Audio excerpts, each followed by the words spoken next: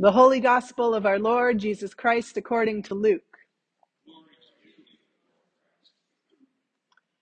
Now large crowds were traveling with Jesus, and he turned and said to them, "Whoever comes to me and does not hate father and mother, wife and children, brothers and sisters, yes, and even life itself cannot be my disciple. Whoever does not carry the cross and follow me cannot be my disciple. For which of you, intending to build a tower, does not first sit down and estimate the cost to see whether he has enough to complete it? Otherwise, when he has laid a foundation and is not able to finish, all who see it will begin to ridicule him, saying, 'This fellow began to build and was not able to finish.' Or what king, going out to wage war against another king, will not sit down first and consider whether he is able with 10,000 to oppose the one who comes against him with 20,000?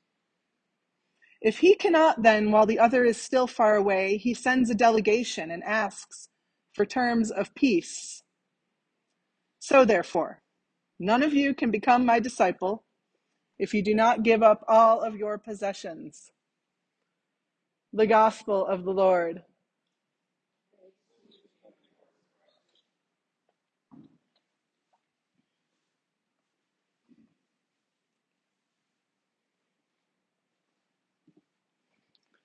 I invite you to be seated. In case you missed it on other Sundays, Jesus would like you to know that following him is not supposed to be easy,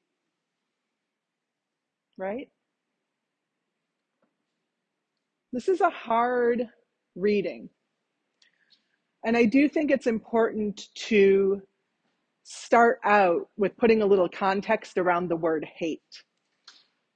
Because Jesus has never been one to shy away from division for the sake of integrity. He's never been one to shy away from conflict for the sake of what is right.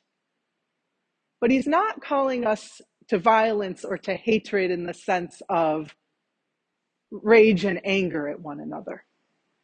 You can look at this text from Deuteronomy and see that there's a tradition of blessings and curses, life and death, these sort of holding to extremes.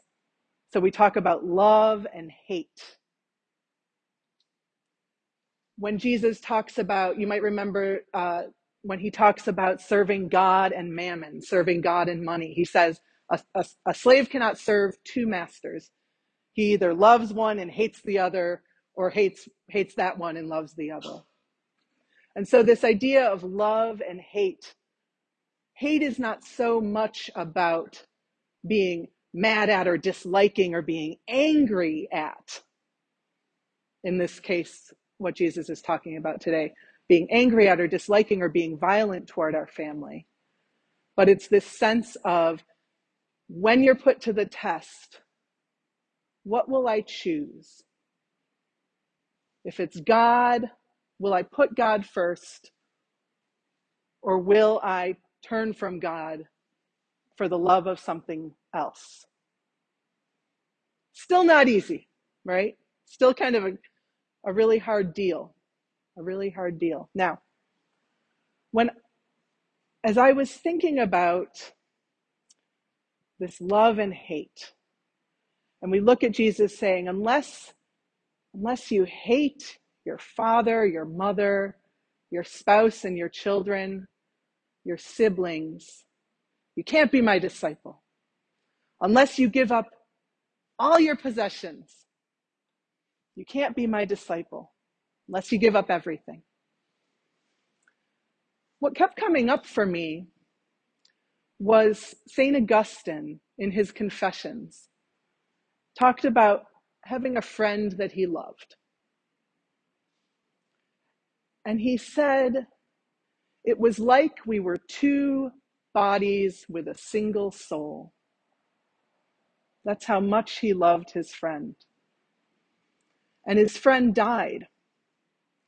And Augustine in his Confessions writes, basically, on the one hand, I wanted to die because I didn't know how I could go on without this soul partner, this person who was half of me. And on the other hand, I was afraid to die because what was left of him was me. That's how much these two loved each other.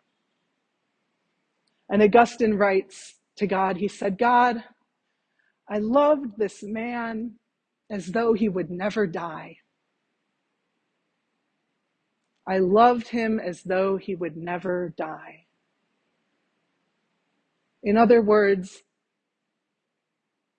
he let his love be so full and so complete. He was all in, as though he was not afraid to lose this friend. He kept in loving his friend, he kept no part of himself in reserve. Think about the ways that we might protect ourselves, reserve part of ourselves, so that when we lose the thing or the person that we love, we aren't completely devastated.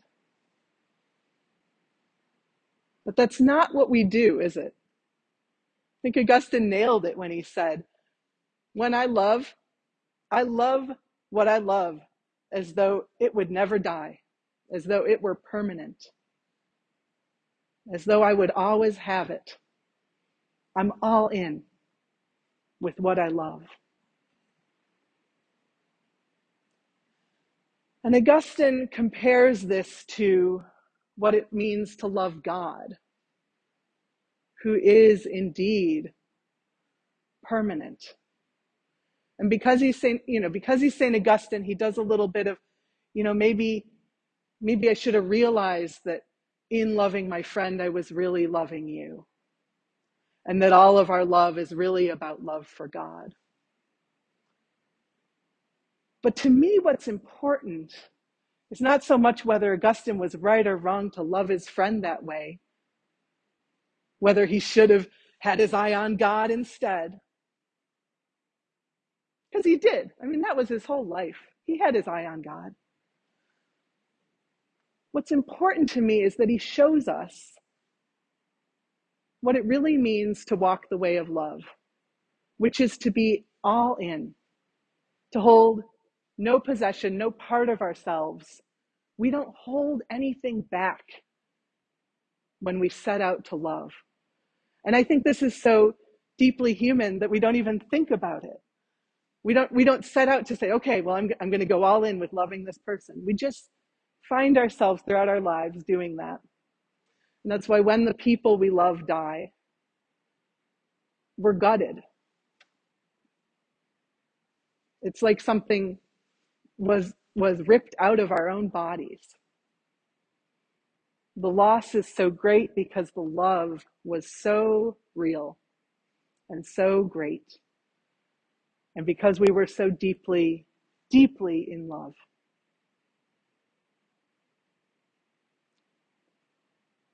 Jesus gives us in his teaching to the crowd today, he talks about cost.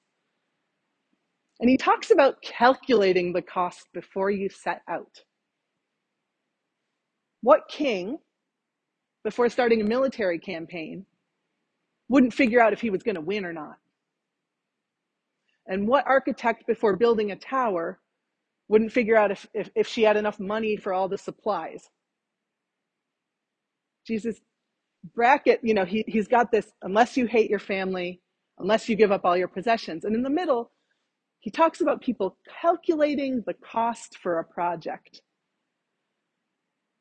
If you don't know, you can see it all the way through. Don't bother to start at all. But the thing is, those things on the outside, following Jesus, I think he's talking about calculating the cost, because if we're already following Jesus, basically we're already all in. By the time we've begun to follow Jesus, by the time we've committed ourselves to being people who love, it is too late to figure out whether we're going to win or not. It is too late to figure out if we're going to be able to finish that project. We're already all in with love. And again, looking at St. Augustine, we do that naturally. That's part of what life is. And we know instinctively that if we're going to be people who, when it comes to love, hold ourselves in reserve in order to protect ourselves from loss, we know life won't have been worth living. It's only worthwhile if we're all in, no matter what the cost is. We all know that really deeply because we've all paid the cost. And we will again.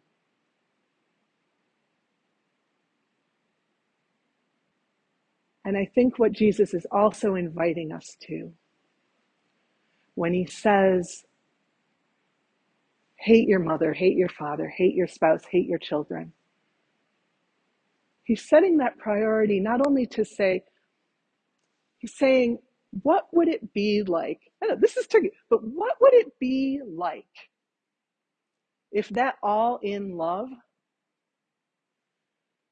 what would it be like if we didn't hold it in reserve just for our father and mother, just for our spouse and our children, just for our sibling, our brother and our sister, or just for our friend?